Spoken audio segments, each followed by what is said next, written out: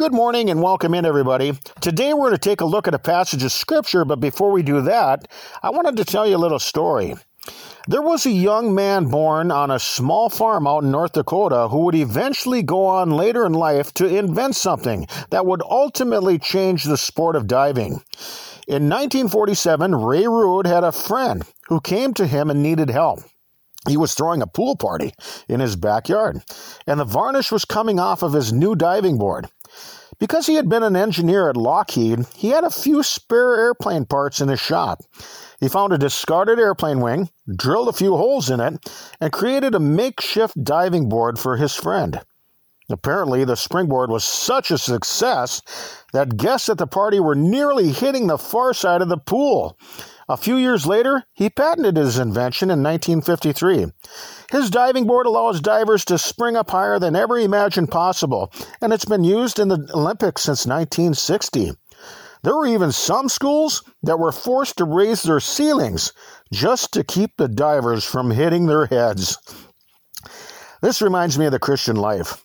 When we effectively use the grace that has been given to us by God, it can launch us into a brand new life of obedient living. Like a springboard, it can lift us up to the level God wants us all to be at.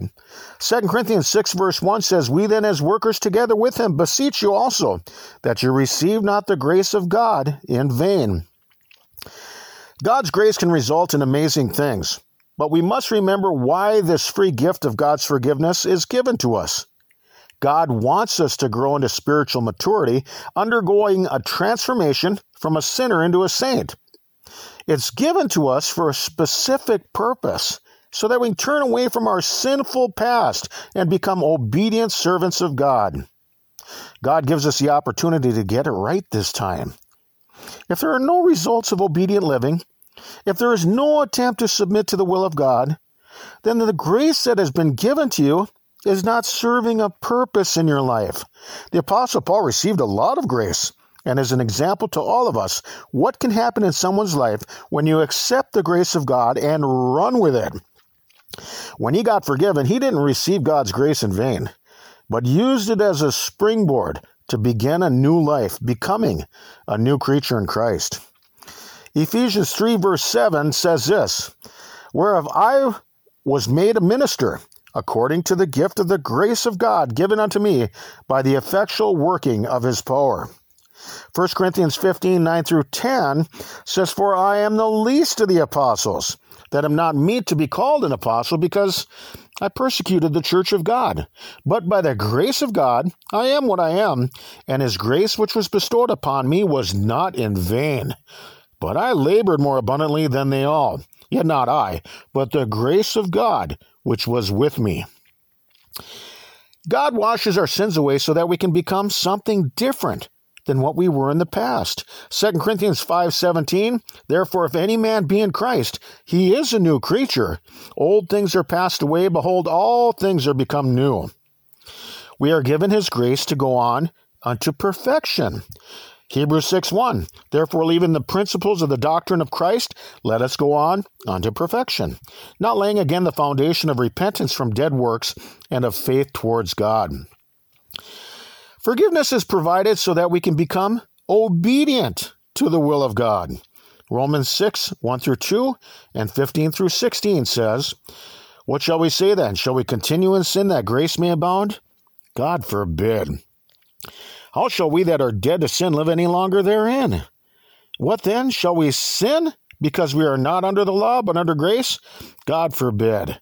Know ye not that to whom ye yield yourselves servants to obey, his servants ye are, to whom you obey, whether of sin unto death, or of obedience unto righteousness?"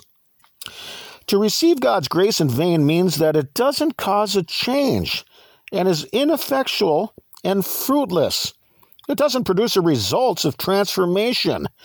It never results in a changed heart. A person in that state of mind never goes on to spiritual maturity.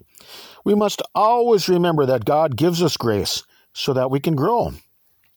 2 Peter 3, 17 through 18 says, "Ye therefore, beloved, seeing ye know these things before, beware lest ye also, being led away with the error of the wicked, fall from your own steadfastness. but grow in grace and in the knowledge of our Lord and Savior Jesus Christ. To him be glory both now and forever. Amen.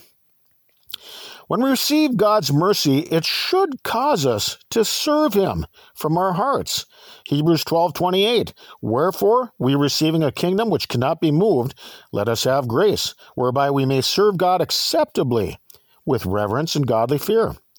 Hebrews 9 verse 14, how much more shall the blood of Christ, who through the eternal Spirit offered himself without spot to God, purge your conscience from dead works to serve the living God. In the past, each of us have been caught up in sinful works, but now we are to focus our minds on doing God's will. Jesus loved us so much that he laid down his own life so that we could have forgiveness. Now we want to return that great love for him by lovingly submitting to his will and purpose for us. As we were involved with sinful works in the past, now we want to focus on good works, because without them, it only shows the vanity of one's professed faith. James 2:18 through 26, yea, a man may say, thou hast faith, and I have works. Show me thy faith without thy works, and I will show thee my faith by my works. Thou believest that there is one God, thou doest well. The devils also believe and tremble. But wilt thou know, O vain man, that faith without works is dead? Was not Abraham our father justified by works when he had offered Isaac his son upon the altar? Seest thou how faith wrought with his works? And by works was faith made perfect. And the scripture was fulfilled, which saith, Abraham believed God, and it was imputed unto him for righteousness, and he was called the friend of God. You see then how that by works a man is justified, not by faith only. Likewise, also was not Rahab the harlot justified by works, when she had received the messengers, and had sent them out another way? For as the body without the spirit is dead, so faith without works is dead also. God gives us grace so that we can become fruitful. Luke 13:6 through 9. He spake also this parable. A certain man had a fig tree planted in his vineyard, and he came and sought fruit thereon, and found none. Then said he unto the dresser of the vineyard, Behold, these 3 years I come seeking fruit on this fig tree, and find none. Cut it down. Why cumbereth it the ground? And he answering said unto him, Lord, let it alone this year also, till I shall dig about it, and dung it. And if it bear fruit, well, and if not, then after that thou shalt cut it down.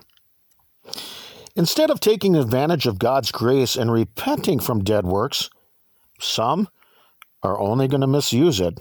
Jude 1 verse 4 says, For there are certain men crept in unawares, who were before of old ordained to this condemnation, ungodly men, turning the grace of our God into lasciviousness, and denying the only Lord God and our Lord Jesus Christ.